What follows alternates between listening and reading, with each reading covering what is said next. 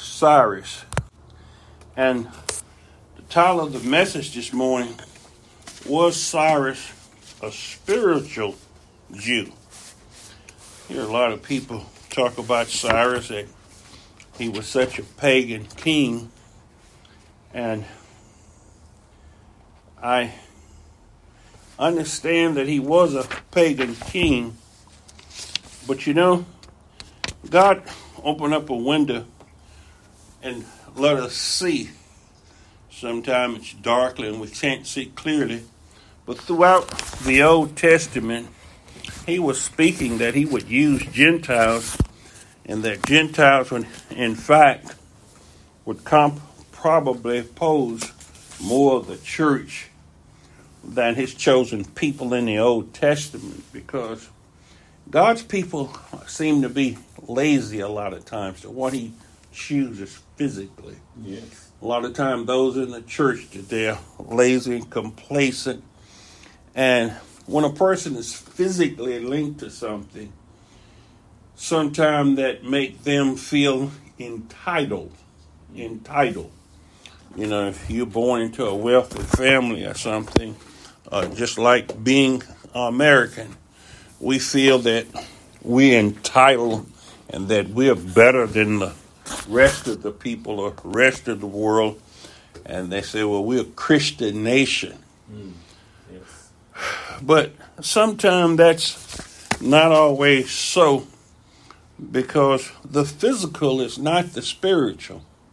Amen. The physical is not the spiritual. And God talks about an inward circumcision, circumcising the heart to one that doeth his will, those that are his children. We notice this example in Hosea, where he says, those that I call my people are not my people. Yes. Those that I say were not my people are my people. So sometimes we can't put people into the body of Christ or whatever.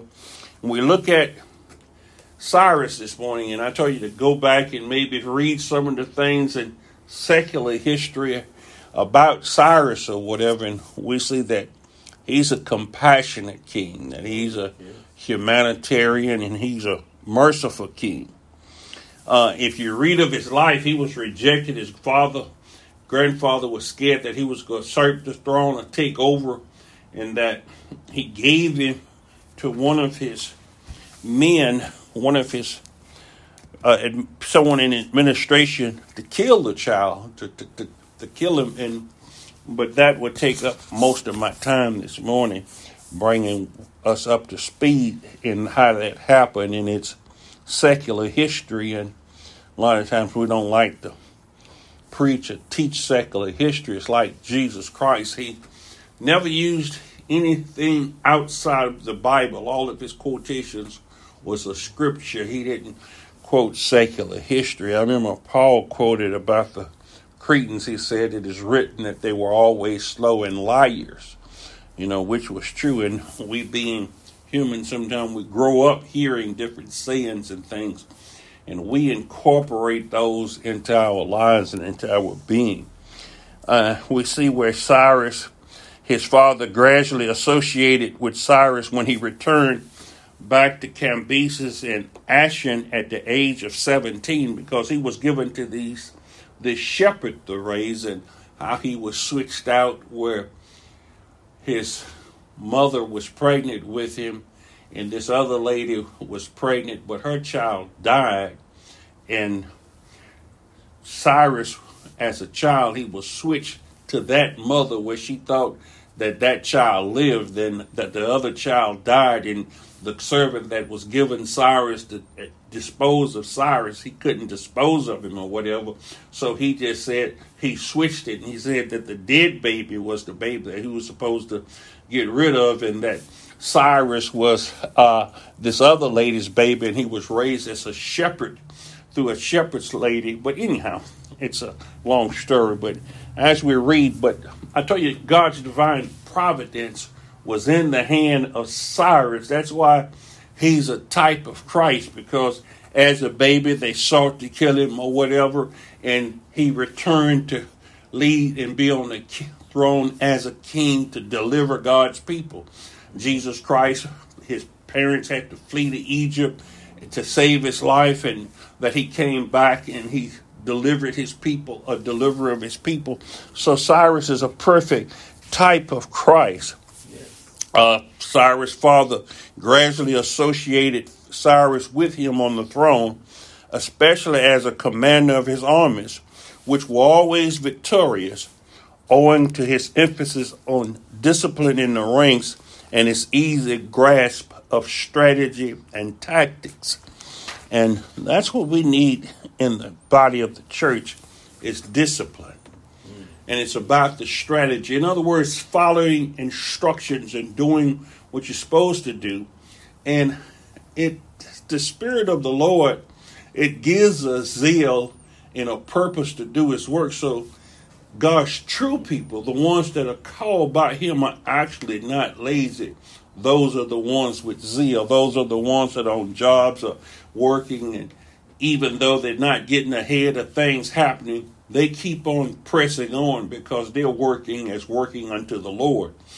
But some people give up, as Demas had forsaken Paul for the present world. Some of them start acting like the world and living like the world. It's like the Laodiceans. The Laodiceans, they wasn't really lazy, but they wasn't spiritually inept. In other words, they didn't deal with the spiritual. They were more material. And that's a problem.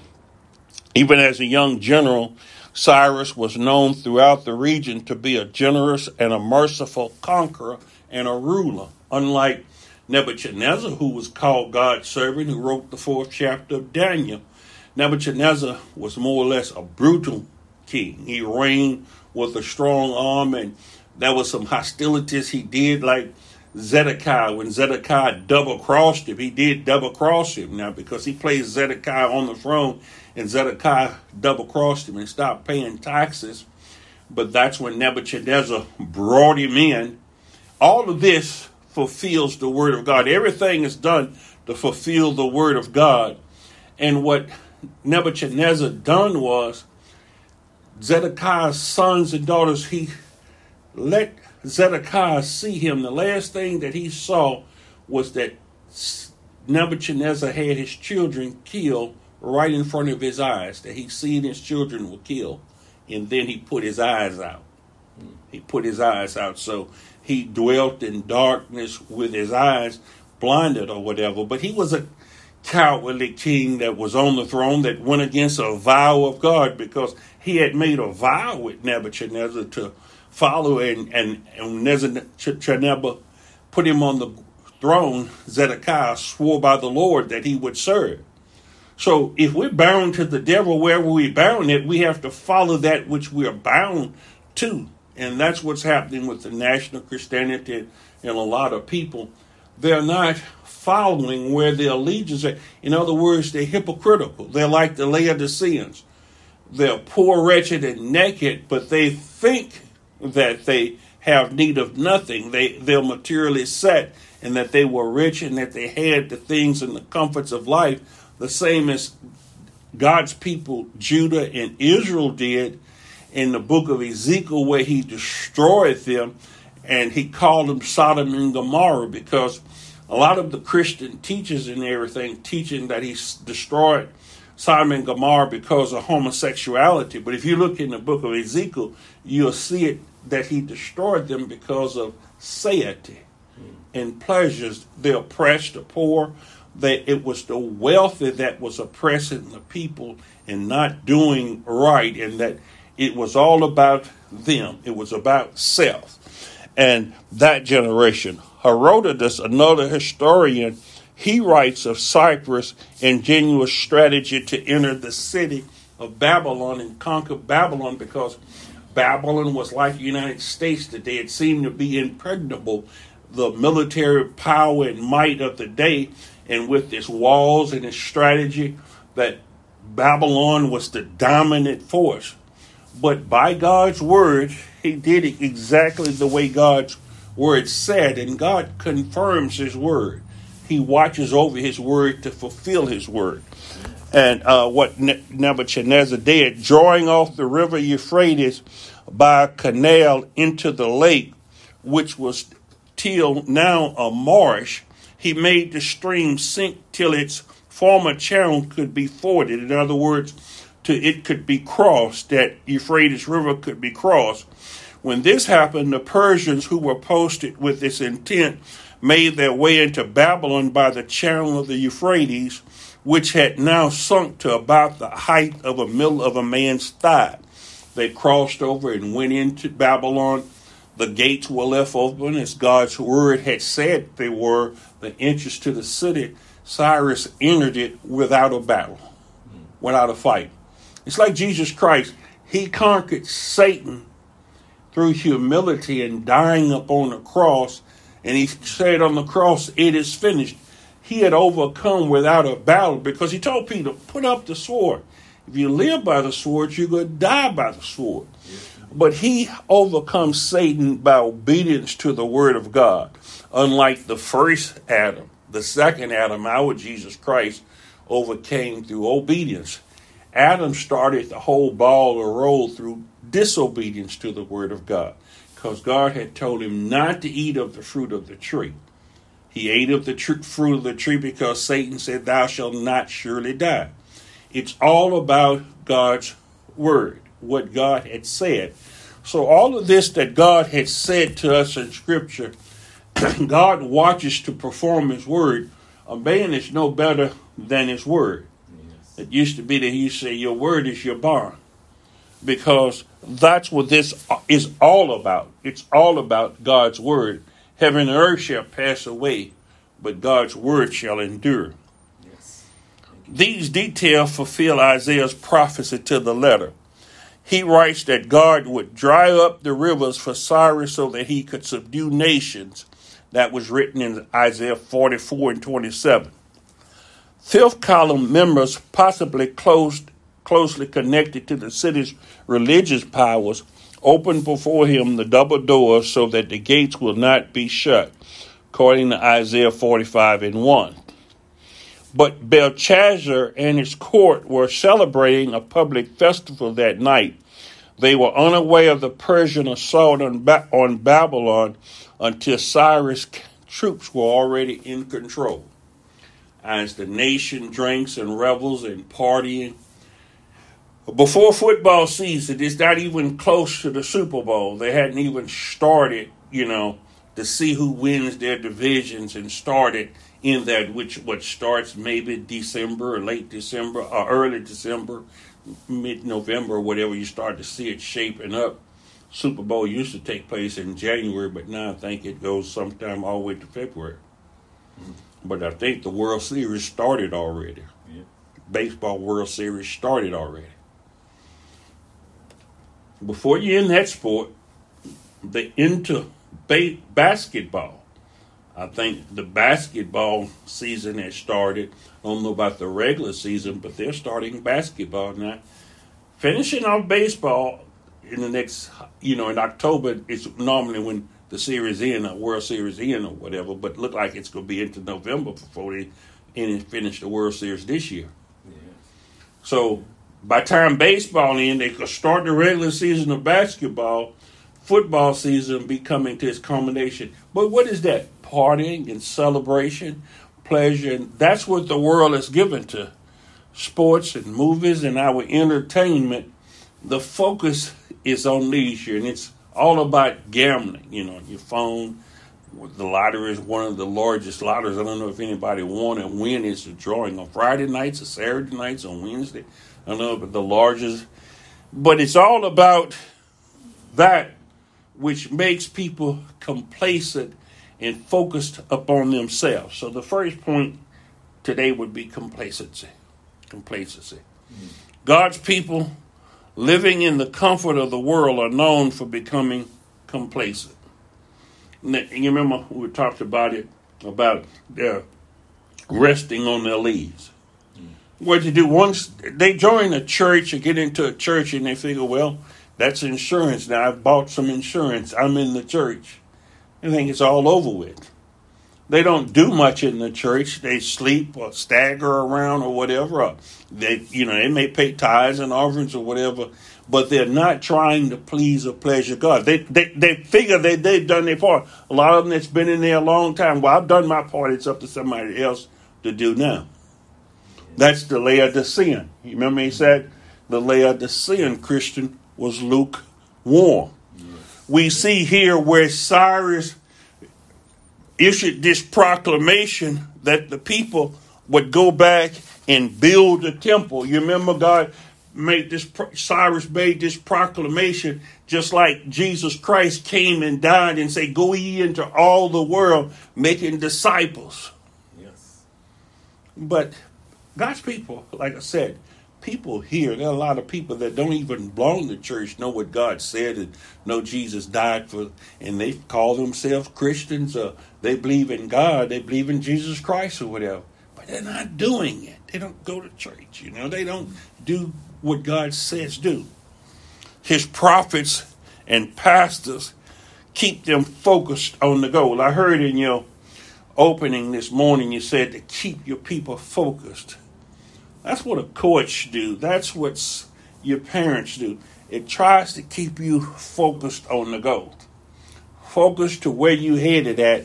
Sometimes you have to be pushed a nudge. You have life coaches. You have personal trainers that push people. You have people that kind of push a nudge. That's why, he sent them out 2 by 2, because sometimes one may not be feeling like it, but the other one, their partner would push them or whatever, and they would do, because it's better to have somebody put, and that's what the preachers does, or that's what the prophets did. Even though Cyrus had made this proclamation for the people to go back, but he said whosoever, and all of them didn't go back. You remember I tell you, they were rich, they were wealthy in Babylon, just like a lot of people are rich. They're making money on their jobs. They'll send money or whatever, but they're busy. They're busy. And they have to watch football. They have to watch baseball. They have to go take their children to soccer. They have to do all these other things. But God, I'm giving you money. I go to church. I didn't been to church today. You went to church, so you've done your part. God, you said in this corner right here, but I got the other 23 hours of my life to live. God is not in all of their thoughts. So Haggai, in the book of Haggai, listen at this. Haggai begins to build the temple. Because you remember I told you in that proclamation, it was Cyrus, just like Jesus Christ, whom had laid the foundation. Jesus Christ came and laid the foundation that the foundation would be right. He was the chief cornerstone. No other foundation can be laid other than that which he had laid. Solomon laid the foundation. Cyrus laid the foundation. But like I said, all of the people didn't go back. After this foundation was laid, these people didn't build. They didn't build a temple. They didn't do what Cyrus sent them back to do. Now, they were spending the money. They were doing other things. They were siphoning off the money, but Jerusalem still lay in ruins and desolate. During the time of Haggai, another minor prophet here.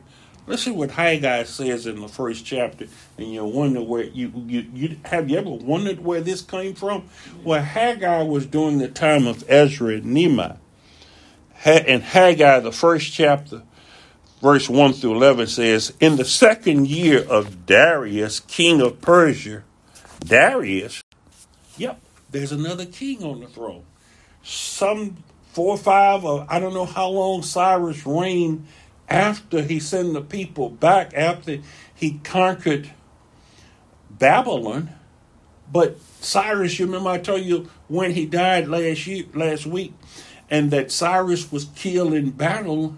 But now Darius on the throne. A lot of people say, well, Darius was just a throne name or whatever, but I don't know. I don't know if that's right or not. But it was Darius. You remember that Daniel was cast in the lion's den during the reign of Darius. It seemed like they would have said Cyrus if they meant Cyrus was Darius. But anyhow, so Daniel was an old man. A lot of people picture Daniel as being young thrown in the lions den along with the time the 3 Hebrew boys were thrown in the fire. But no, it was toward the end of his life.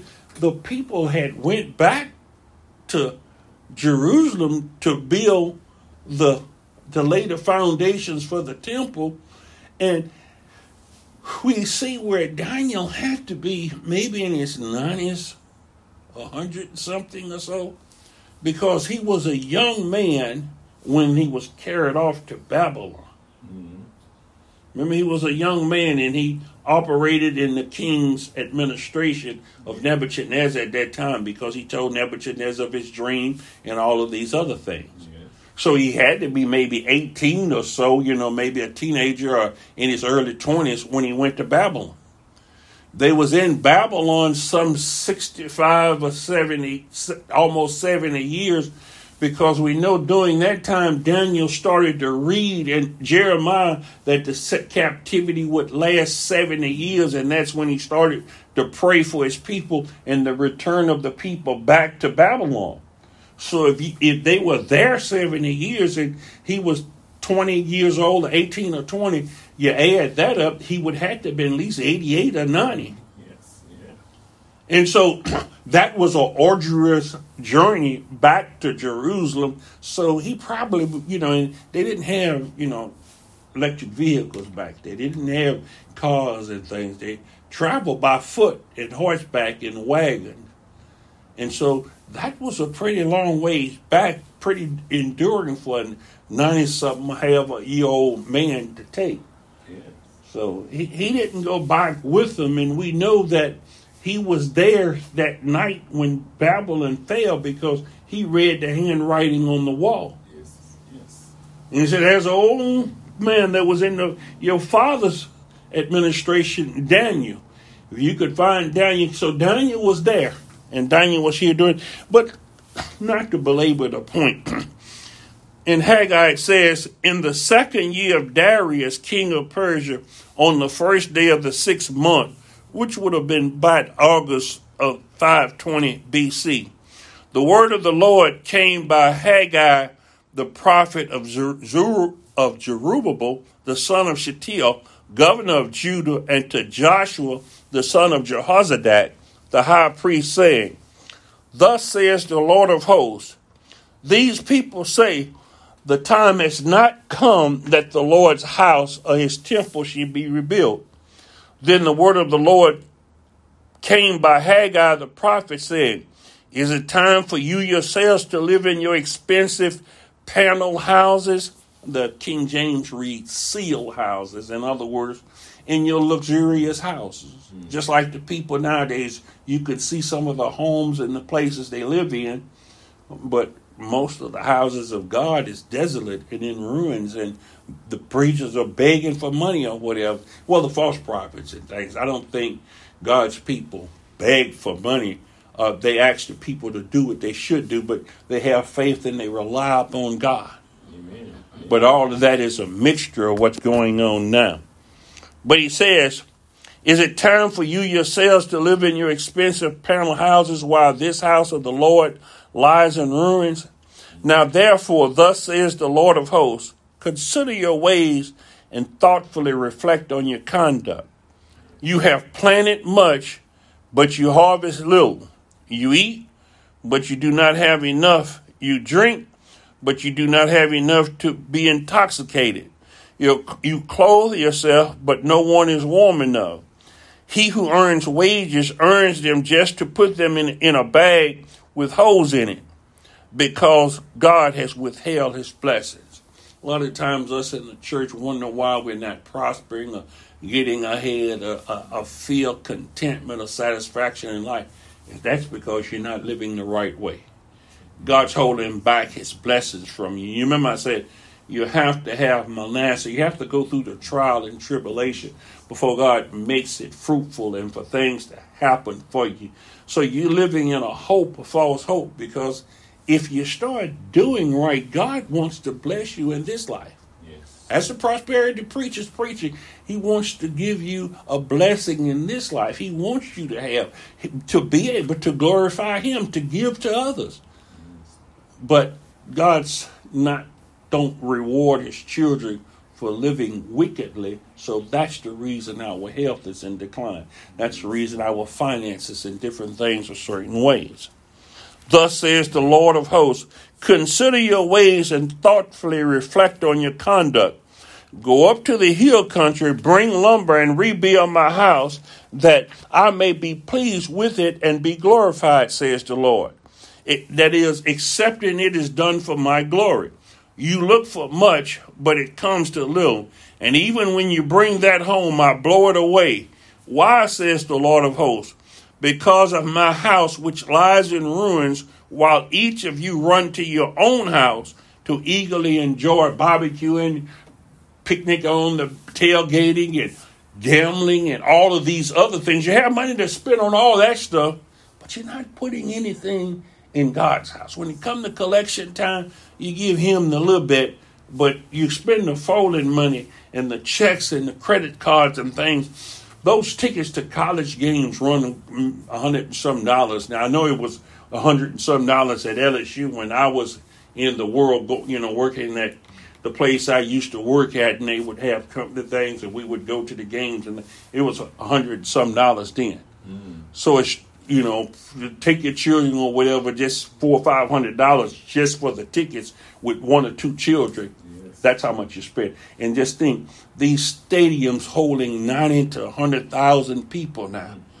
The football games, my son, daughters used to have season tickets to see the Saints and the Pelican or whatever. Those things are astronomically high. Yes. Those season tickets. He asked me one time that I wanted to go to the Carolina Panthers game and the Saints game. Cam Newton was playing. I said, no, son, I don't want to go. I feel it's a waste of money. I see the game better from home. The stadiums are so large and dealing with so many people, you have to walk so far, Yeah. It's so much. But anyhow, that's kind of getting off on a rabbit trail, but they spend so much. They talk about inflation and the price of gas and everything. That's where your money is going. He says you have pocket holes, look like it's holes in your pocket, because they don't think of anything about buying $100. It don't take much shrimp or fish or seafood to end up $100, $200 or something like that, and ribeyes or barbecuing this and all those expensive things. Those that are on entitlement programs, they get in the pandemic, food stamps and all of this or whatever. But so much is being spent, but so little emphasis is put on God, the things of God. He says, therefore, because of you, that is your sin and your disobedience, the heavens withhold the dew and the earth withholds its produce. I call for a drought on the land in the hill country, on the grain and on the new wine and on the oil. So this is why God is punishing the people, because of their ways, of their complacency in working on his house. They had been all the time directed by another king who gave them the resources. He wasn't for money. He was a type of Christ. And that's what Christ have died for us, had freed us and redeemed us. He had redeemed us, and he shows us about the people who we elect, about the preachers and about the churches or whatever, but we're not doing anything. We're just waiting for somebody else to do something. What are you doing for God? What purposes this week have you glorified God in? What work have you put your hands to serve God this week? As I told you, some didn't return. It was some 60 million Jewish people in Babylon about this time when Cyrus came to power, when he took over Babylon. Out of maybe that 60 million, 30,000 returned. Israel and Nehemiah has a chronology of the names of those who returned. He has the genealogy of those, each name. God knows what you're doing. But Cyrus decreed, listen what Cyrus decreed. When he said whosoever, listen that's what Christ says, whosoever.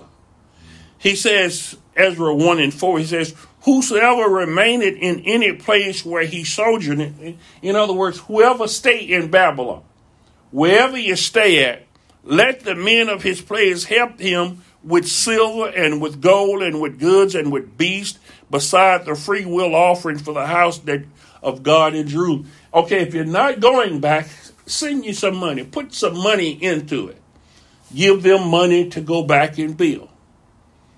A lot of people love to send their money. You remember I told you earlier, I'm too busy working to go to church. I'm too busy working. And they send tithes or they send offerings to the church like God needs their money. Let me give God money. A lot of people give their children money or whatever. Money can't buy love. Money is not always the answer. And you'll see in the end in Revelations later on where people will be throwing their money and silver away because that's what they labored for. That was all their gods, the gods that they served. And they're going to be throwing it away because they're going to see that's not a resolve. It's like Peter told Simon, you and your money will perish. You're trying to buy this and it's too late to buy it. These people, a lot of people will contribute to programs, but their heart it has to be a changed heart. So only 30,000 went back to build. And with this decree, I'll get to it in my third point, that God provided a covering for them. If Cyrus made that proclamation, I can be assured that he ruled the entire province all the way till Jerusalem, where he was sending the people back to. A lot of people try to take it away from Cyrus. But a lot of the religious people and the secular people say, well, look, that's what Cyrus did with all of the people or whatever. Mm. They try to explain away the divine providence of God choosing this man and what God had spoke some almost 200 years. It was about 160 years earlier through Isaiah that it would be Cyrus that issued this decree and that this was God working. And a lot of people knew God had said that see it in the Word of God, and they try to explain a second Isaiah, or they could keep on doing what they're doing. It's a lot of people now that in churches and everything say they believe in God, but they keep on sinning. They keep on living their lives the way they are, and there's no repentance, no turning toward God and seeking God. That's evil. Evil is a perversion of good, of the things God had made. It's a counterfeit, not the original. That's what sin is. Sin is a negative. It has no existence. God did not create sin. Sin happens when we transgress God's laws. Sin happens when we pervert something, because everything God created in the beginning, we saw that it was good. God looked at all of He had created and said it is good. So when He says He create evil and calamity, in other words, He's sovereign over all of these things. In other words, God is control. God is in control. Nothing is out of His control, but God's providence is not in everything. And that's where I was saying His providence was guiding and leading Cyrus. And as you was praying, you was talking about lead down the path and all that. That's why we say, thy will be done, thy kingdom come. Lead me not into no evil. Lead us not into no evil and no temptation. Deliver us from temptation. Yes. Though He leads, those that are sons of God are led by the Spirit of God. Yes. But see, if you're not led by the Spirit of God, don't blame your actions on a sovereign God.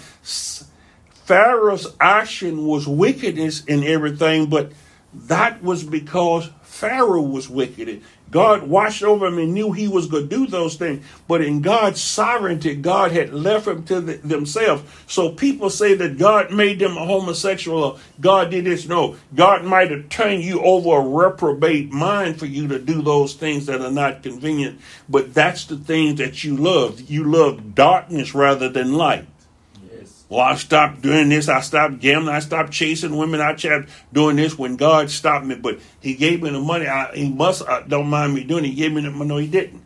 He gave you the money to do right. That's where your choices come in. You can choose life or you can choose death. Amen. We're making wrong choices. Yes. we're making choices against God's will, against his way. So when we do something negative, we're counterfeiting what God had told us to do right. We're producing something for our own pleasure, our own consumption. We're asking it to consume it upon our own lust. The second point, a covering. I tell you, I'll talk about that protection when God sent them, because along the way then it would be robbers along the pathway, people laying aside, just like nowadays, people, you get money or doing something, people will carjack you, come along and take it. But God, Cyrus, when he made this proclamation, no doubt sent people to help them get back to where he sent them. God always watches over his people and watches over our paths in life. We have to come to faith and belief in that.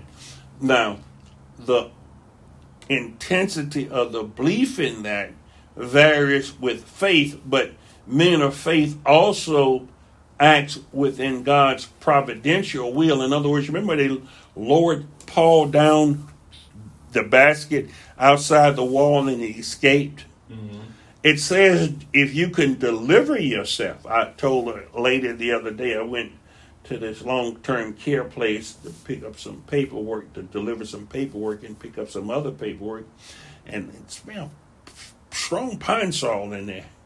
Mm-hmm. And I said, is that Pine Sol y'all use? She says, yes. I said, well, you know, it's a recall on that Pine Sol. Yes. I said, it's a national recall because there's some kind of bacteria or something that got into the batch of Pine Sol, and Pine Sol is being recalled. I said, it's bad on your immune system, and if your immune system is compromised, like I have rheumatoid arthritis, so I take Humira, very expensive medication for it, because I have a compromised immune system. So it works very hard on those people. That's why I try to keep up with my boosters and shots or whatever, because those go first, people with compromised immune system and older people. But she said, well, we'll just pray in Jesus' name. Okay, that's good to have that type faith and pray in Jesus' name.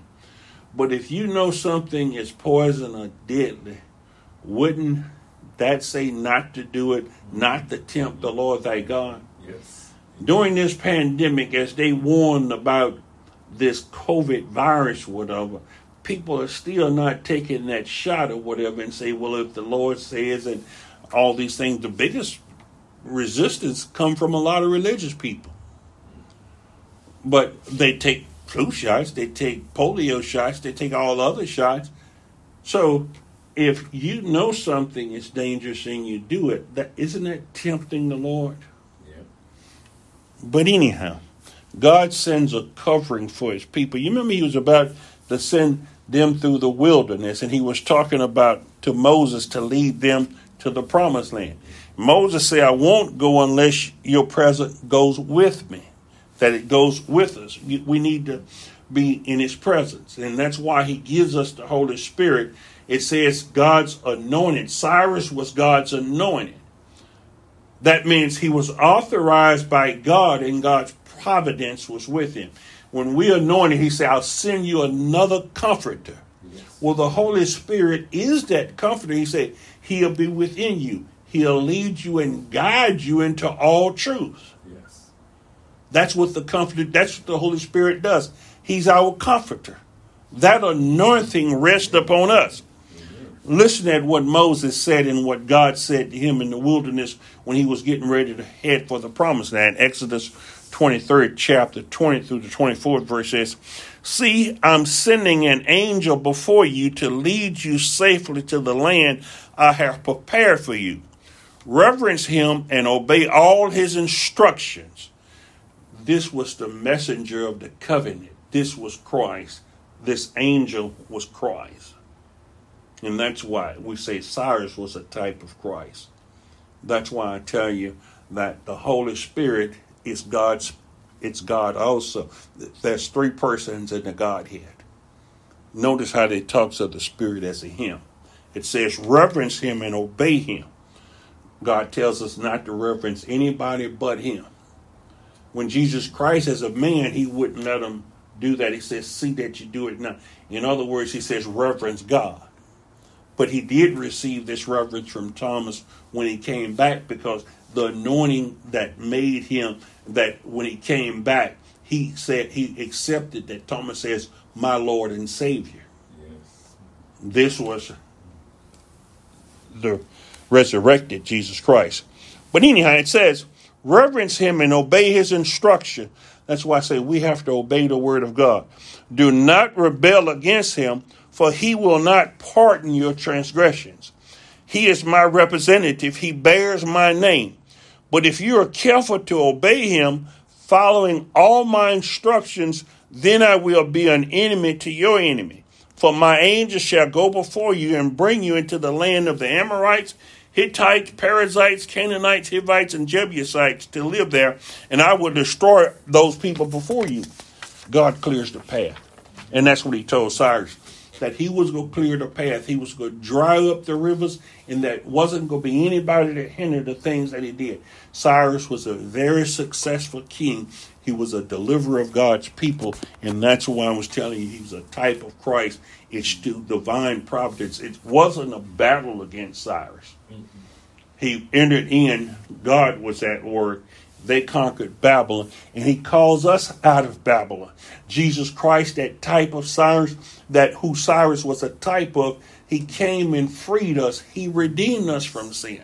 Amen. So we have the power to overcome the enemy. It's Christ in us. It's the Holy Spirit that leads and guides us into all truth, and the truth shall set you free. Amen. It'll make you free. Yes. Nehemiah was guarded by an army as he traveled.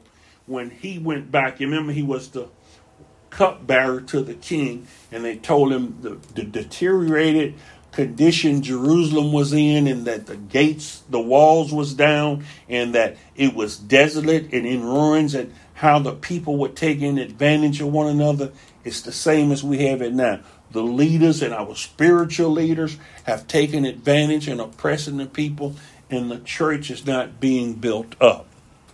It says nearby 2:9, then I came to the governors beyond the river and gave them the king's letter. Now the king had sent captains of the army and horsemen with me. Just maybe as Cyrus did, he sent protection and an army to protect Nehemiah and the people that were going back to do this work on building the walls. Are we raising the walls of the church? God has protection around us. Read Ezra and Nehemiah, how they built, but they had to watch themselves because the enemy kept coming in to hinder their work in God. The same now. They will hinder our work in God. But do we have that inward circumcision that's going to keep us pressing on? Like I think Cyrus was God's anointed.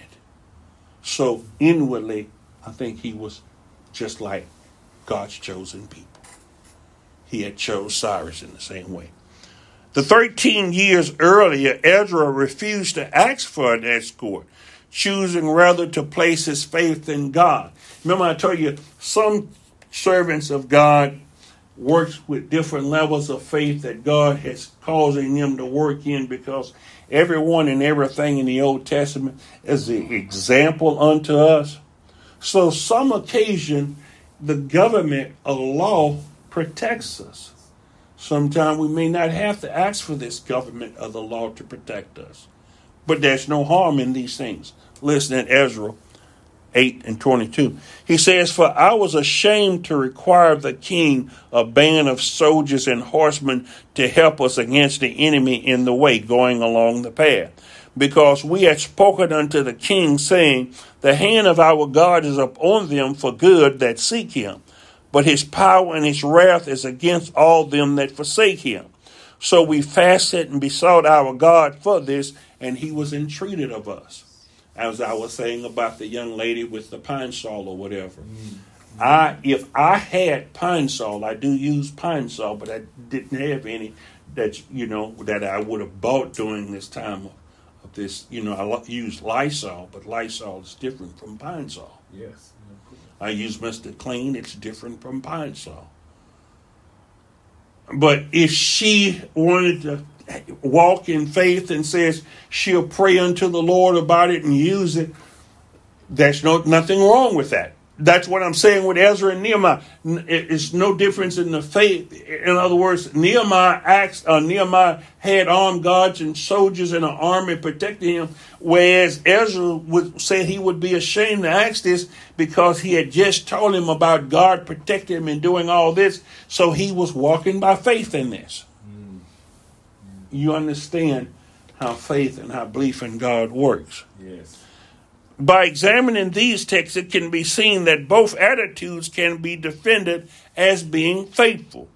It can also be seen that while Ezra and Nehemiah both had different opinions about whether or not to accept military protection, both Ezra and Nehemiah fully understand that their protection came from the hand of God, not from the hand of the king.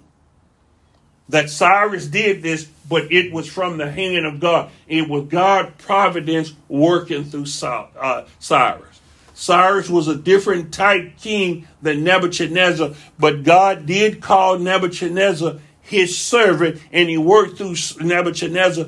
Nebuchadnezzar wrote the 4th chapter of Daniel, whereas we don't have scripture where Cyrus wrote in his scriptures. So, of course, he could have believed in many different gods or whatever, but this was God's anointed. He didn't call Nebuchadnezzar his anointed, though. And the anointed is a type of Christ. Yeah. But in a way, Nebuchadnezzar was a type of Jesus Christ, the King of Kings. Nebuchadnezzar was a King of Kings. My third point, confirming his word. Confirming his word. God's going to confirm his word. Ezra 1:1-11. During the first year of the reign of King Cyrus of Persia, the Lord fulfilled Jeremiah's prophecy by giving King Cyrus the desire to send this proclamation throughout his empire. He also put it into the permanent records of the realm. So we can go back, I told you, and read this in secular history, what Cyrus did in the Cyrus cylinder. They can't deny the Cyrus cylinder. They can't deny these things. They have it in history. Archaeology, they dug it up, and here it is here. Cyrus existed, and this is what he did. We see where this was to fulfill Jeremiah's prophecy about going back to Baal. He says, Cyrus, king of Persia, hereby announces that Jehovah, the God of heaven, who gave me my vast empire, he acknowledged that it was God who gave him that empire, has now given me the responsibility of building him a temple in Jerusalem in the land of Judah. All Jews throughout the kingdom may now return to Jerusalem to rebuild the temple of Jehovah, who is the God of Israel and of Jerusalem, and may his blessings rest upon you. So Jesus Christ had opened up the door so whosoever will. But it's a lot don't do. Right. So it's available, but you make that choice whether you can do it or not. Those Jews who do not go should contribute toward the expenses of those who do. Also supply them with clothing, transportation, and supplies for the journey, and free will offerings. Then God gave a great desire to the leaders of the tribe of Judah and Benjamin, so he stirred up the hearts of the people that did return. These was the anointed people that he stirred up to return. But notice that God always calls a great number. There be many called, but a few chosen. So a lot of them that went back, they end up maybe stumbling. Some of them stumbled that went back. A remnant out of a remnant. And I told you it had a list of the stuff Cyrus had donated and given to them.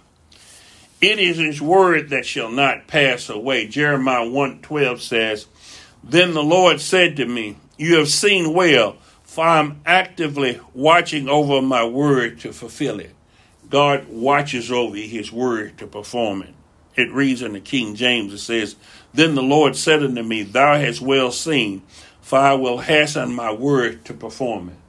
God's making sure his word is fulfilled. And I have a whole thing on God fulfilling his word that I'll teach during Bible study at another time. Isaiah 55:10-11.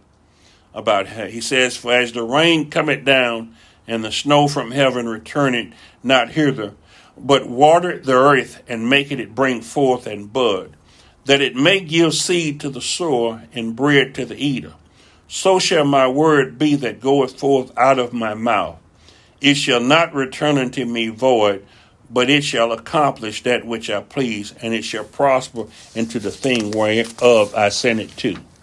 So God confirms his word. Those out there that's listening through sermon audio or some other method, I'll just speak these few. This is just a small amount of ones you can look up. 1 Kings 2:27, 1 Chronicles 22, 7-13, 2 Chronicles 36-21, Romans 2:27, Galatians 6:2, Colossians 1:25, James 2:8, Revelation 17:17. So I want to conclude here. And I want y'all to understand here. Remember in the book of Jeremiah, where he said, chapter 34-36, that he was going to make a new covenant with the people. Yeah. That he was going to write his laws upon their heart. He was writing his laws upon their heart. It was the inward circumcision. Paul speaks of that inward circumcision in the book of Romans, the 2nd chapter, the 26th through the 29th verse. We're looking here because the entitlement was Cyrus a spiritual Jew. Cyrus was a spiritual Jew. And that's what we are spiritually, God's people. The Old Testament has Israel as a type. It has Israel as God's chosen people, right? But the church is the Israel of God. It doesn't replace Israel, but it was mirroring. That's what the church, all the time the Gentiles would form the church. Old Testament Cyrus, a Gentile, a pagan king. So listen at this closely, because it's not baptism, for we know the thief on the cross was saying, it says, this day you shall be with me in paradise. Right. We know Abraham and those that had faith. We know Enoch walked with God. So it's faith, a belief in God. The circumcision without hands. And let's see what Cyrus fit in here, because remember I told you he was a merciful king. And God says those that show mercy, the merciful. He was a humanitarian. So it says circumcision, the sign of the covenant of Abraham, is indeed of value if you practice the law. That is, if you practice the law. But if you habitually break the law, your circumcision has become uncircumcision. It is meaningless in the sight of God. He says God's people had a zeal for God, but not according to knowledge. Those that are circumcised, if you're doing wrong, if you say you God's people and you have a physical outdoor, you sitting in the church or whatever, but you're not obeying the rules of God. You're not obeying or walking in Jesus Christ. You hadn't been born again and repenting from your sins and turning. It means nothing. It's meaningless to God. So if the uncircumcised, which it was talking about the Gentiles by faith, that's the key thing. It says, so if the uncircumcised man keeps the requirements of the law, will not his uncircumcision be regarded by God as circumcision? Won't it? Yes, it will. Because that's by faith. That's why he told Israel, Jesus says, I have not seen so great a faith in all of Israel. Yes. This woman that was healed, that had the issue for 30 days, said her faith had made her whole. Yes. See, Noah was saved by the grace of God. Amen. It's grace through faith. So, then he who is physically uncircumcised but keeps the spirit of the law will judge you, who even though you have written a code, you have the written code and circumcision, you break the law. The uncircumcised man will judge you, just as Cyrus judged the people, was rule over the people, and delivered and redeemed the people. For he is not a real Jew who is only one outwardly, nor is true circumcision something external and physical, but he is a Jew who is one inwardly. It's the inward circumcision. And true circumcision is circumcision of the heart. A new heart. A heart that's toward God. A heart that God gives you to keep his law, to walk in his way. By the Spirit, not by fulfillment of the letter of the law, his praise is not from men, but from God. It says, as our type of Jesus Christ, as our type of Jesus, Cyrus. Isaiah 44:27-8 says, that saith to the deep, be dry, and I will dry up the rivers. That saith of Cyrus, he is my shepherd to perform all my pleasure. Even saying to Jerusalem, thou shalt be built, and to the temple thy foundation shall be laid. Jesus Christ did that, and he said, go into the world making disciples. So we're doing, those that have been circumcised in the heart, that have been received of his Spirit, they're doing the work. They're little Christs, they're being made in his image, in his likeness. God's Spirit is working in them to perfect them. It's a divine miracle. Come out of Babylon. It's a divine way that God calls us out of the world. He calls us out of Babylon, and it's by his Spirit that we develop. We're becoming the spiritual children of God, whereby we cry, Abba, Father. God is our Father, and we cry unto him. Thank you for delivering us.